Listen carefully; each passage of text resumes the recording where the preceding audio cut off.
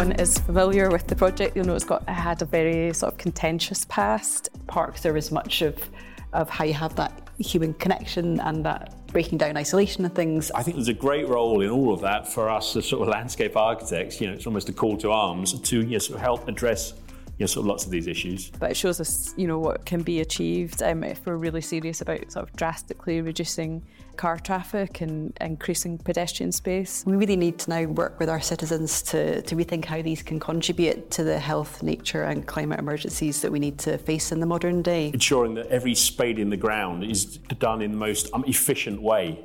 Addressing all these challenges, of the climate emergency. COVID taught us some quite important lessons about equitable access to nature and the importance of nature for health and well-being. A city where women are fully participating in the cultural, social, economic and political life of the city is going to look quite different from the cities we live in now, and I'm really looking forward to seeing how that turns out. You're listening to Talking Landscape, a podcast which explores the big issues in placemaking, nature and the environment through conversations with leading landscape architects and practitioners. I'm your host, Laura Schofield, Development Manager at Green Action Trust. This week we are recording the show live from the Royal College of Physicians and Surgeons in Glasgow.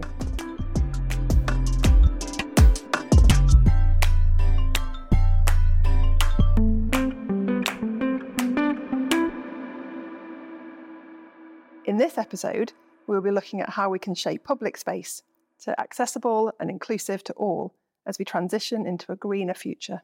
Joining me are Rachel Smith, Kirsten Taylor and John Rowe. Rachel is a chartered landscape architect with an interest in urban placemaking for health, nature and climate resilience, and is Assistant Group Manager in the Park Department for Glasgow City Council. Kirsten is a Director at LDA Design and Joint Lead of LDA's Glasgow Studio. She's a chartered landscape architect who has led on the regeneration of the Sighthill Estate in Glasgow, the rethinking of George Street in Edinburgh, and the restoration of the historic Union Terrace Gardens in central Aberdeen. And finally, John. John's a chartered landscape architect working with Sustrans, the walking and cycling charity, to deliver their new national cycle network in Scotland. Each of my guests this week have written about how the public realm in Scotland can and is being upgraded to better serve the needs of the community by making spaces safer for women and more accessible for pedestrians and cyclists. So before we start, I firstly wanted to ask you all, why did you choose to work within the built environment sector? Rachel, I'll start with you. Thank you, Laura. As a young person, I really wanted to be able to do something to tackle what we now refer to as a climate and ecological emergency. And landscape architecture really appealed to me as a means for doing so that was both creative, tangible and people-centred. Kirsten? I think similar reasons, really. I was quite passionate about art and also science, and I think landscape architecture brings those together really nicely. And I think the other thing the profession does is really put people at its heart. So it's about creating places for people and shaping the world around us for the better. So for me, there's nothing better than seeing like a scheme that you've designed, built, and then people actually benefiting from it. Absolutely. And John, how about you? I think I wanted to change the world, and I love drawing, and I wanted to design places that would make a real impact on the world. And I think the climate emergency has thrown a real good lens on that. Thank you. We're going to start with some questions for Rachel, and Rachel's article was about planning the UK's first feminist city. So a year ago, Rachel, in October 2022, Glasgow City Council passed a motion to make this city the UK's first feminist city in terms of city development. Before we dive into the topic, for listeners who haven't visited Glasgow, can you paint a picture of the city for us, Rachel, and why an initiative such as this is important to people who call Glasgow home? Thank you, Laura. A city since medieval times, Glasgow became one of the powerhouses of the Industrial Revolution, with Lady Elder one of the notable exceptions to the city's male industrialists who shaped our city at that time. And as part of the 19th century expansion of the city, Sir Joseph Paxton was engaged to create a network of city parks around the then outskirts of the city centre, designed for workers to promenade on their day off work on a Sunday. and designed to be locked at night. We really need to now work with our citizens to rethink how these can contribute to the health, nature and climate emergencies that we need to face in the modern day. Glasgow is proud to host COP26 and really showcase the work that's been done to address net zero. But one pivotal moment was pedestrians and women being advised to take a diversion through a dark park at night to account for an events-based sort of security closure of a road. And that then resulted in Radio Clyde taking up a campaign for parks lighting. And I think really gives us all cause to reflect on who makes the decisions in our cities that shape our cities and who's impacted by these decisions. And as a city that has the M8 running through its heart, it's perhaps unexpected that car ownership is substantially below the Scottish average, and gender and socioeconomic disparities really mean that ownership isn't equally distributed. And so delivering active and low carbon choices that our citizens actually want to use and feel safe using is really key to delivering on equalities and climate. That leads me on to the next question, which is, for most people, feminism is an intangible ideology, underpins social interactions. It can be attributed to policies, socio-political movements. But Rachel, what would you say that feminism looks like in terms of the physical built environment context? Glasgow believes that public spaces that are better attuned to women's security and practical needs would open up opportunities for women and could lead to increased participation and ultimately women's elected representation. So I agree that safety should be the least of our demands. Given gender disparities in caring responsibilities, a city where the cared for feel welcome and where carers aren't negotiating a city that is not designed for mobility aids or buggies is also a feminist city. A city where women are fully participating in the cultural, social, economic and political life of the city is going to look quite different from the cities we live in now, and I'm really looking forward to seeing how that turns out. What are some of the barriers a city such as Glasgow faces becoming a feminist city? Are there some features of urban environments which cater predominantly or even exclusively to men? In her book, Invisible Woman, Caroline Criado-Perez noted that many cities have been designed around the idea that work takes place in factories and offices and that home is a place for rest and recreation. And she said that because women are more engaged in unpaid care work, they have different travel patterns and they're dropping kids off or they're looking after relatives and they're combining that with their paid work. And some of the Sustrans work that John and his colleagues will worked on that was commissioned for Glasgow really highlighted that women's travel plans are less suited to those traditional travel infrastructure that we've all created, because of different travel patterns and the importance of a more integrated active travel network that could look really, really different from what we've got now in supporting women's travel choices. And as a city of industry, we've maybe inherited a city centre that our citizens commute in and out of, with some streets feeling empty outside of business hours. And we're all kind of conscious that since the pandemic, many of us are hybrid working, there's very much changes to people's kind of retail choices. And so our strategy needs to repopulate the city centre, ensuring livable and sustainable neighbourhoods. And I think some of the work that Kirsten's done at Sighthill is a really kind of key example of city centres as places that people will want to live and spend time in outside working hours. And maybe I was also going to mention, I suppose, Make Space for Girls and some of the research they'd done and things like multi-purpose games courts that are still very much a kind of core feature of our parks, being something that teenage girls just are barely using at all. And there's really that's very recent research that's really called home to me just some of the kind of things that we would have placed in our parks that really aren't delivering for a fair chunk of the population. Maybe we need to rethink. This leads me on really to talk about a bit more about the sort of safety side of things and how you negotiate the differences in experience between women. So, for example, increased police presence might make some people, some women feel safer in public spaces. However, it might have the opposite effect for other groups. I think at the start of our review of parks lighting, we were very conscious that we were starting something, after the ecological emergency was declared, after climate emergency was declared, after the Me Too movement, and we were quite nervous as professionals probably about how we approach this. And so in engaging with Green Space Scotland and using the place standard, we really looked to use that as a tool to really get a range of voices heard. Part of that was holding these workshops at night, which was something I've not ever done before. And it feels like a strange thing to invite people to attend, because you're very, would you like to come and stand in a park with me at 9 o'clock at night? But getting those real contributions from people's lived experience, and the idea that women en masse have one opinion on a topic, that format really let us drill down into that and really hear from a range of voices. Things like CCTV and police presence tend to come up as responses that come through quite well in kind of questionnaires. And it was very interesting once we actually got to site in the middle of the night what actually made people feel safer. And that did tend to be the presence of other women, events taking place in the park in the evening, more kind of exercise classes and kind of cafes. And I suppose going back to that kind of Jan Gale quote of people being interested in people, but people making people feel safer. And that's quite a different thing from, some of the qualities that feel really special in a park during the day when you're trying to get away from the hubbub of the city and you want to just sit quietly in a space on your own, are very different from the kind of qualities that make a park feel safe in the evening. And hearing that firsthand from women and girls and other people at the workshops was really valuable in thinking about that infrastructure in parks, because sometimes the things that you want during the day are very different from the things that make a park feel safe in the evening.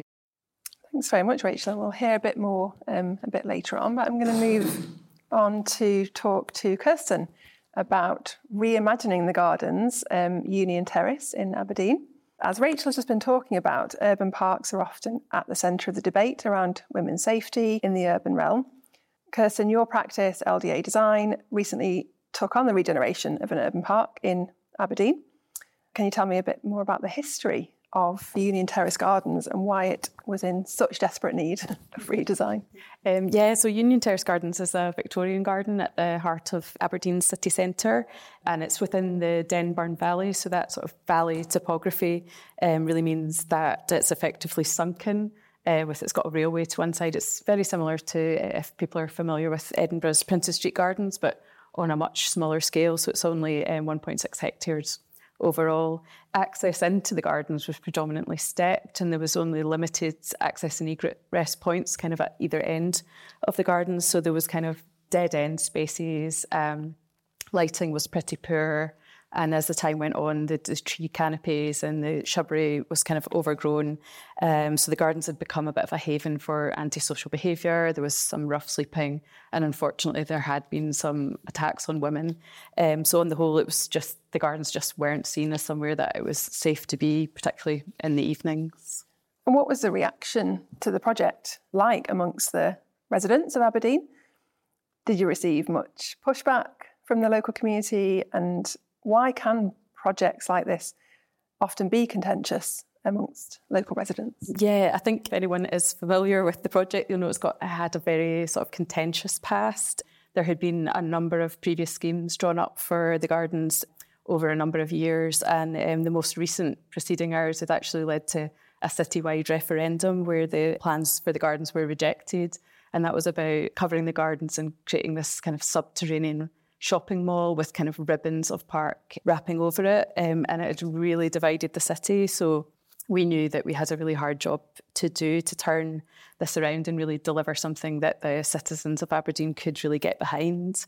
I think it's such a central space in the city, and people really objected to the idea of it being privatised in any way, but people had really fond memories as well of using the gardens. People really valued the natural and the heritage assets, and they wanted them preserved. So our approach was very much about prioritising the green space and celebrating and enhancing both the biodiversity and the heritage assets within the gardens, as well as listening to people and trying to put people at the heart of the design process. As part of that, how did you engage with the residents in the design process? You'd talk us through some of the methods that you used to involve the community and what was the most effective sort of ways of doing that, really. So for us, it was really about getting out there and speaking to just as many people as possible. But we started with some activation events, like distributing Instagrams of the future. So that was really about getting people to visualise ways that they could use the park in the future, kind of inspiring people to look at the gardens differently again. We also worked with the artist Nicola Atkinson to create a bespoke installation and event that was part of the activation as well. For that, we created these brightly coloured flags. It was called Mosaic Gardens, and Nicola created these works of art that were features within the gardens, little hidden aspects that maybe people wouldn't have been familiar with, to sort of re-engage people with the gardens. And then people were actually invited to take the flags home. So it sort of created new memories for people in the space, but it also sort of symbolised their ownership of the gardens and taking a piece of the gardens home. So the activation events were really key in sort of sparking that renewed interest. And then we did like a very extensive kind of programme of more like one-to-one conversations, group workshops, outreach to schools. We also took a stall at the Christmas market for 10 days. So I think it was like really important to have like that multifaceted approach, particularly where there's been engagement fatigue, perhaps, to get people sort of reignited and excited about the possibility again. Thanks, Kirsten. I think there's lots of things there that people can relate to. So you talked about Instagram of the future. What do the gardens look like now? And can you talk us through some of your favourite features? Yeah, so I think we really physically opened the gardens up. So they're much more accessible, they're brighter, lighter. We've got a really tremendous lighting scheme, which Arup assisted us with, that won a Scottish Design Award earlier this year. But I think my favourite part is the elevated walkways. They're quite a major engineering piece. They form some of the accessible routes into the gardens, but also vantage points that overlook the gardens. And we're really pleased with how they sort of appear to kind of morph from the embankments.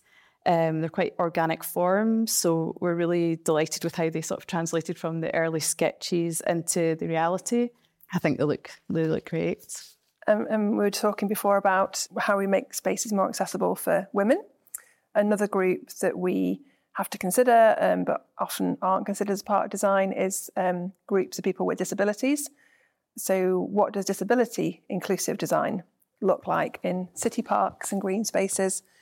How did you address this in Union Terrace Gardens, particularly with the levels and the accessibility issues there? Improving the accessibility was like the number one thing that came out of the consultation, so it was a huge priority for us. One of the biggest moves we made was removing an existing slip road, which allowed us to kind of reprofile the whole kind of northern end of the gardens. So we reconfigured, it was like a grand staircase that was like the primary route into the gardens before. So we quite painstakingly detailed that to reuse the existing granite staircase, but reconfigure it with an accessible ramp route that forms a kind of seating terrace space. So that's like really opened up access for all, where it was quite restricted in the past, but it's also just opened up the gardens and made it just feel much more welcoming. And it's created this kind of amphitheatre route with kind of rich prairie planting. So it's been really great to see people using it with mobility scooters, with prams, wheelchairs. We worked in partnership with 2 local accessibility groups in the development of the proposals, and that went right from the very first early stage conversations right the way through to detailing, material selection, reviewing sample panels on site, like the whole lot really. So yeah, we're really proud of what we've achieved in terms of improving the accessibility. We're going to hear a bit more from John about this, but one last question for you, Kirsten, about your project is encouraging more walking and cycling in the city, also part of your brief for the gardens. So how did you incorporate that into your designs, and how did it connect in with the surrounding area? So the new accessible routes were designed to accommodate walking, wheeling and cycling, so but much more in a care with share approach. So we don't have segregated cycle routes or anything like that, with the gardens being more of a destination. It was about a kind of 2 knot through, although you can safely navigate the space on a bike. So everything's designed to, for example, one of the main access routes is designed to cycle with standards, so it's all fully accessible.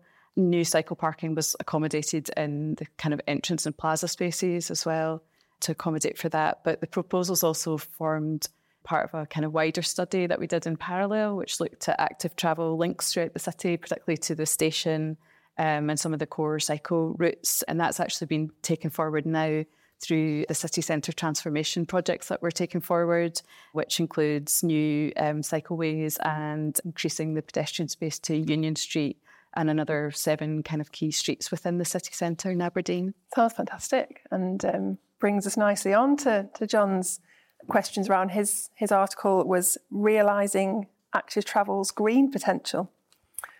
So John, you're working with the charity Sustrans to promote active transport in Scotland. I knew that already because I'm working with John on a project over in Leven in Fife. So nice to be speaking to you tonight. So why is there a need for active transport in the first place? What kinds of projects are Sustrans working on? As a charity, our focus is on making it easier to walk, wheel and cycle. And we're all about creating sort of healthier places and happier lives. And we work with communities and with local authorities in sort of effecting change. And the reason why we're needed, I think, and a focus of what a lot of our work is on the fact that streets traditionally have been designed around cars and around vehicles. And we're trying to sort of redress that balance, and design them around people. And it's both the routes and the places on them that form the basis of that. And what are the government's climate commitments looking like at the moment? So in recent weeks, seen the Prime Minister, Rishi Sunak, roll back on some of the UK's major climate commitments and schemes. What does that do to develop active travel in the UK? Is it going to go far enough? Well, yeah, it's obviously a really good question at the moment after recent announcements. And in my opinion, the recent announcements, they sort of weaken the net zero policies, and their inconsistency is also going to be like a major issue, with businesses and with others who are all sort of driving things forward. And it sort of kicks at the problem sort of further down the road. And whereas I don't think that we can afford to do that. I think in terms of active travel, the picture is quite different across the UK. In England, there was a sort of a 2/3 cut in the planned investment in infrastructure, whereas up in Scotland, where I work, there's a sort of commitment for sort of 24 to 25 to have sort of a 10% of the transport budget spent on active travel, which equates to sort of a 320 million. What's also interesting about that is that it's linked into net zero and the decarbonisation of transport as well. And they're sort of linking all those policies. So, there's both encouragement and areas for concern, I think it's fair to say. So what does creative active travel infrastructure actually look like? Is it just building new cycleways, putting in more bus lanes? Just describe that. Well, this is I think, a fantastic question to sort of take.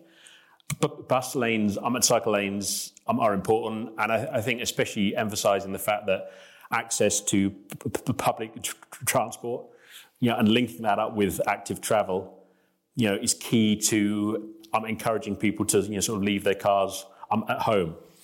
But in terms of sort of creative active travel, I think it's more about integrating both place and green and blue infrastructure. And creating infrastructure that people, actually want to use. And also, in doing that, in implementing it, ensuring that every spade in the ground is done in the most efficient way, in addressing all these challenges, of the climate emergency. Like a nice example, we've had a recent piece of work in Snobswell, in Dundee. And there, it was all about creating a new public space that both manages all the surface water through suds. It provides a place where people are able to rest on a journey.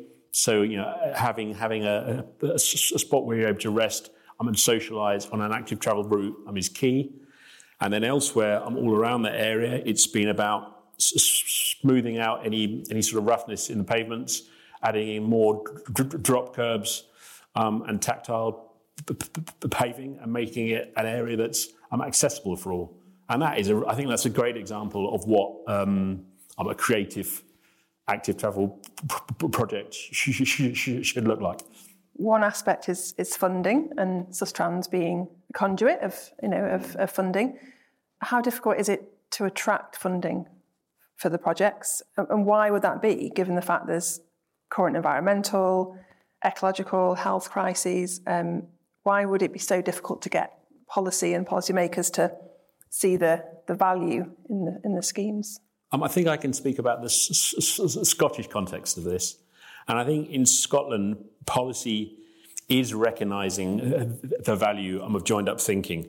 But I still think that there are some barriers which we need to overcome.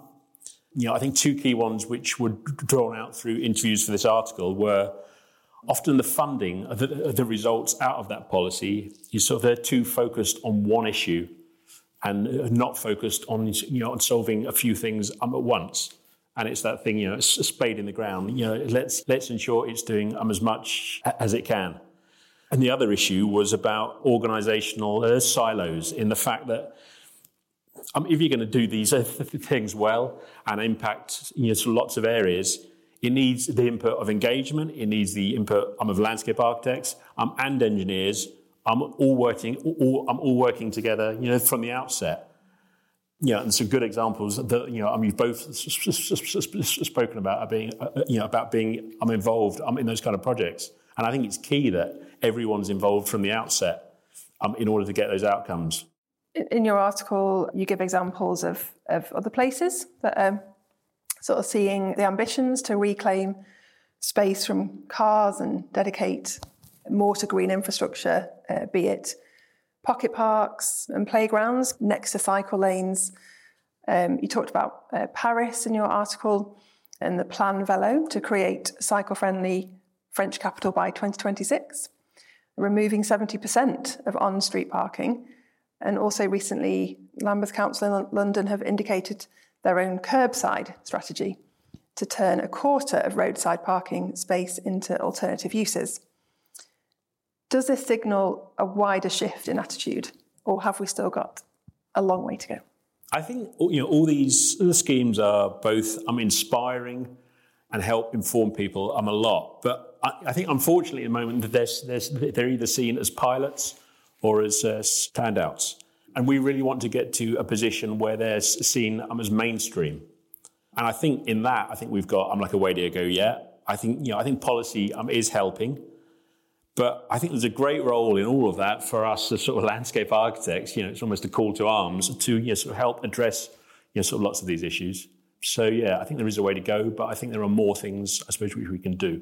And increasingly, we've seen the issue of private car ownership and the move to increase green transport options, whether it's walking, cycling, public transport infrastructure. We've seen that kind of weaponised, really. And with some claiming that green transport policies infringe on personal rights and freedoms versus kind of personal travel in a car. At the start of this year, Tory MP Nick Fletcher stood up in Parliament to demand a debate on the international socialist concept of 15-minute cities, claiming traffic control measures will wreak economic damage and even cost us our personal freedom. John, why has this issue become so polarised, and how has it been swept into kind of cultural war debate? It's an interesting question. And I think, in my view, what's sort of happened is that quite a simple urban design concept has almost been, I suppose, politicised. And that's then incited conspiracy theories and whatnot. But the basic idea is about giving people freedom and choice. And so that if they want to walk or cycle to the sort of shops or to a school or to a local sort of green space or park, when then they're able to, and they feel sort of safe and able to do so. But then equally for those who want to go further afield by either public transport or private car, well then they can. So it's about sort of their freedom and choice, and that's maybe got a bit sort of lost in a few of the conversations. And in your eyes, what are the next steps we can and should be taking as an industry to embrace a greener, more accessible future? I think, and this is after speaking with sort of lots of people about this, I think that I think we need to work hard at joining up a few of the funding streams in order to allow us to address more than just one thing on any one project. And there are good examples of where that goes on, like Union Street and in Sheffield, sort of Greater Green. But I think that needs to happen more often. And I think, and this is a peculiar thing with sort of landscape, I think often maintenance is a barrier.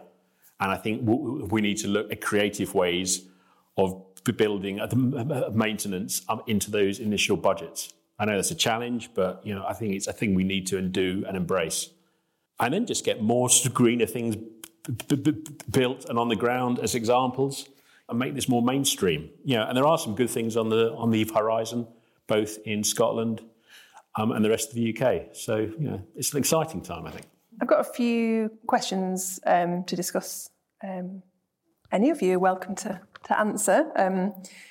Today we've discussed creating a sustainable, accessible and inclusive future in our cities.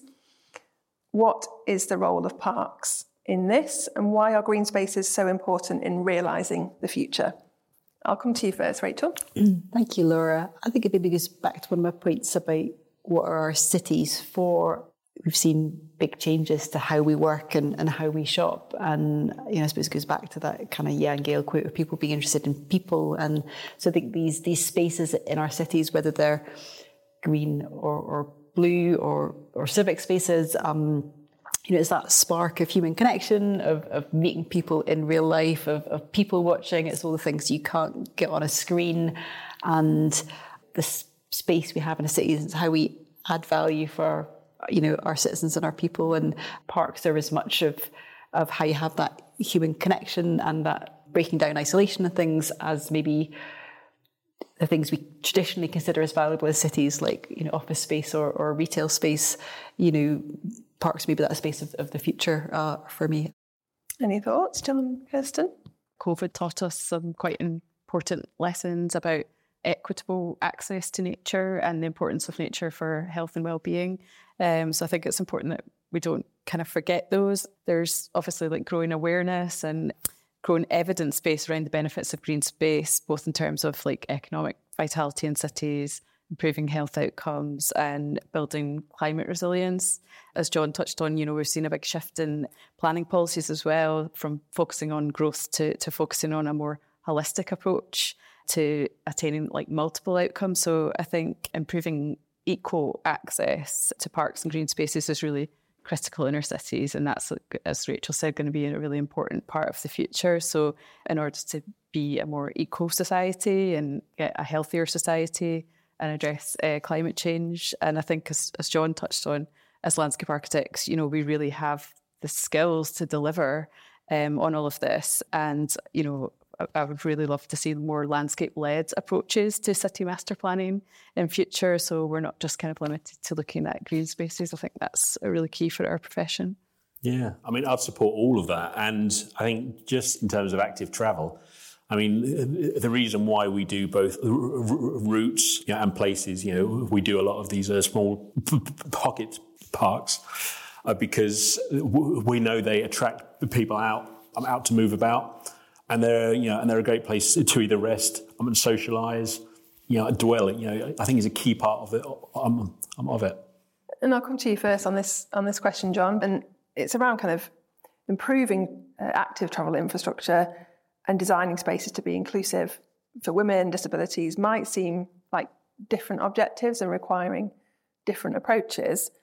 But do you think a more holistic approach to regeneration could actually address both those issues in an integrated way? Yeah, I think so. And we on all projects, I know others do as well, use EQIAs to sort of review sort of designs, and you aim to design for everyone. And ideally, the sort of outcome of that, and the design you output is sort of seamlessly almost, or invisibly sort of suitable for all. And that's what we're aiming for. And I think that's what we'll continue to do. I think that is true. And I think one of the difficult things is actually sometimes getting people to think holistically, particularly when you're doing engagement, to get people to think outside of their own personal perspective. And on the George Street project, we actually used user experience videos to try and get people to look at the street from different perspectives, and they were really effective. So we had like pram cam, walking, wheeling and cycling experiences. And it was amazing actually how it really assisted in getting people to see the street from other people's perspectives, because at the start, a lot of people were saying, I don't see what's wrong with it. It's perfectly fine as it is. And yeah, that we just find that so effective in getting people to look at it holistically. So I think things like that are really helpful. I do have a question, Kirsten, I'll come to you on, which is about funding being one of the big barriers to regeneration projects. And obviously there have been some positive developments in this area. And the regeneration of Union Terrace Gardens received £28 million investment, quite a large sum compared to, say, the funding of other large kind of parks and green spaces across the UK. And does this investment signal changing attitudes towards green spaces, be it in Scotland or more widely? And yeah, I really like to think so. I mean, Aberdeen certainly put the gardens at the centre and saw it as the linchpin for the regeneration of the city. And we've seen it here in Glasgow, a project that Rachel's also involved in, the Sighthill Transformation Regeneration Area Master Plan. So Glasgow City Council actually invested 120 million investment in green infrastructure. So we were involved in laying the network of streets and green spaces in advance of the housing for this 800-home regeneration scheme. It includes a 20-hectare park, which was one of Glasgow's first newly adopted parks in over 20 years. So here too, we're seeing that recognition of the value of investing in green space as a catalyst for the transformation of place and as a magnet for investment. I think as well the greater evidence base that we're seeing built around the economic benefits of urban greening is also encouraging like developers in particular to start to view green space and invest in green space as well as in the public sector. So I think that's hugely positive too. And finally, what are some of the case studies that each of you have taken inspiration from, both in the UK and abroad? Well, there's a few actually, and I spoke to people about all these ones. There was Arup's Greener Grangetown in Cardiff, where they've used sort of suds and greening to improve the streetscape, and active travel at the same time, and that was fantastic. Sheffield's Greater Green, I think, was another one, which has been a transformative, it's a regenerative. Sheffield City Centre. And then I've seen other examples in Enfield in London, and as mentioned earlier, the examples in Dundee. But there's some great things going on. Yeah, I think not to blow our own trumpet too much, but some of the work that my colleagues in London are doing, particularly Strand Aldwych, is quite a bold and transformational scheme, which has reclaimed a really heavily congested road to create a wonderful civic space. It's quite rare to have the opportunity to carve out new public space in a historic city, but it shows us, what can be achieved if we're really serious about sort of drastically reducing car traffic and increasing pedestrian space. So I think if you can achieve that in highly congested central London, then it's a really strong sign of the commitment to the future greening of our cities throughout the UK. I visited Utrecht in the Netherlands in the summer, and they seem to be having a lot of fun with their active travel infrastructure. And I thought that fun and that creativity was really inspiring. And I enjoyed a cycle route that kind of looped around in a big loop-de-loop down from a bridge level over the top of a children's nursery and back down to the level of the surrounding streets. And I just thought, what a fun way of solving a technical challenge. And I really enjoyed that. Another thing I took inspiration for, and I'm still trying to persuade my operational colleagues on, was in Barcelona. It seemed that a lot of the operational team, the people in yellow jackets who kept the city clean at night, I'd say it was a positive gender balance in favour of women. And so you had women out, keeping the streets clean, fixing bollards, doing the kind of prosaic day-to-day maintenance activities. And because they were on shift from, maybe they had 3 shifts working, so they were working from 6 a.m. until midnight on different shifts, and that sense of safety in the city that came, I get the women making other women feel safe, I thought was really inspiring to me personally, and I'm still trying to persuade my operational colleagues to adopt a similar model. I'm almost certain some of the case studies you've given there weren't site visits or study tours.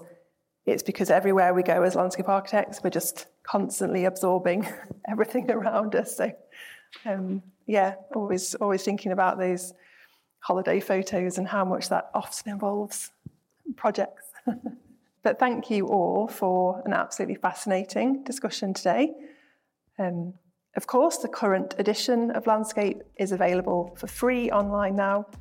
You can find out more on the Landscape Institute website.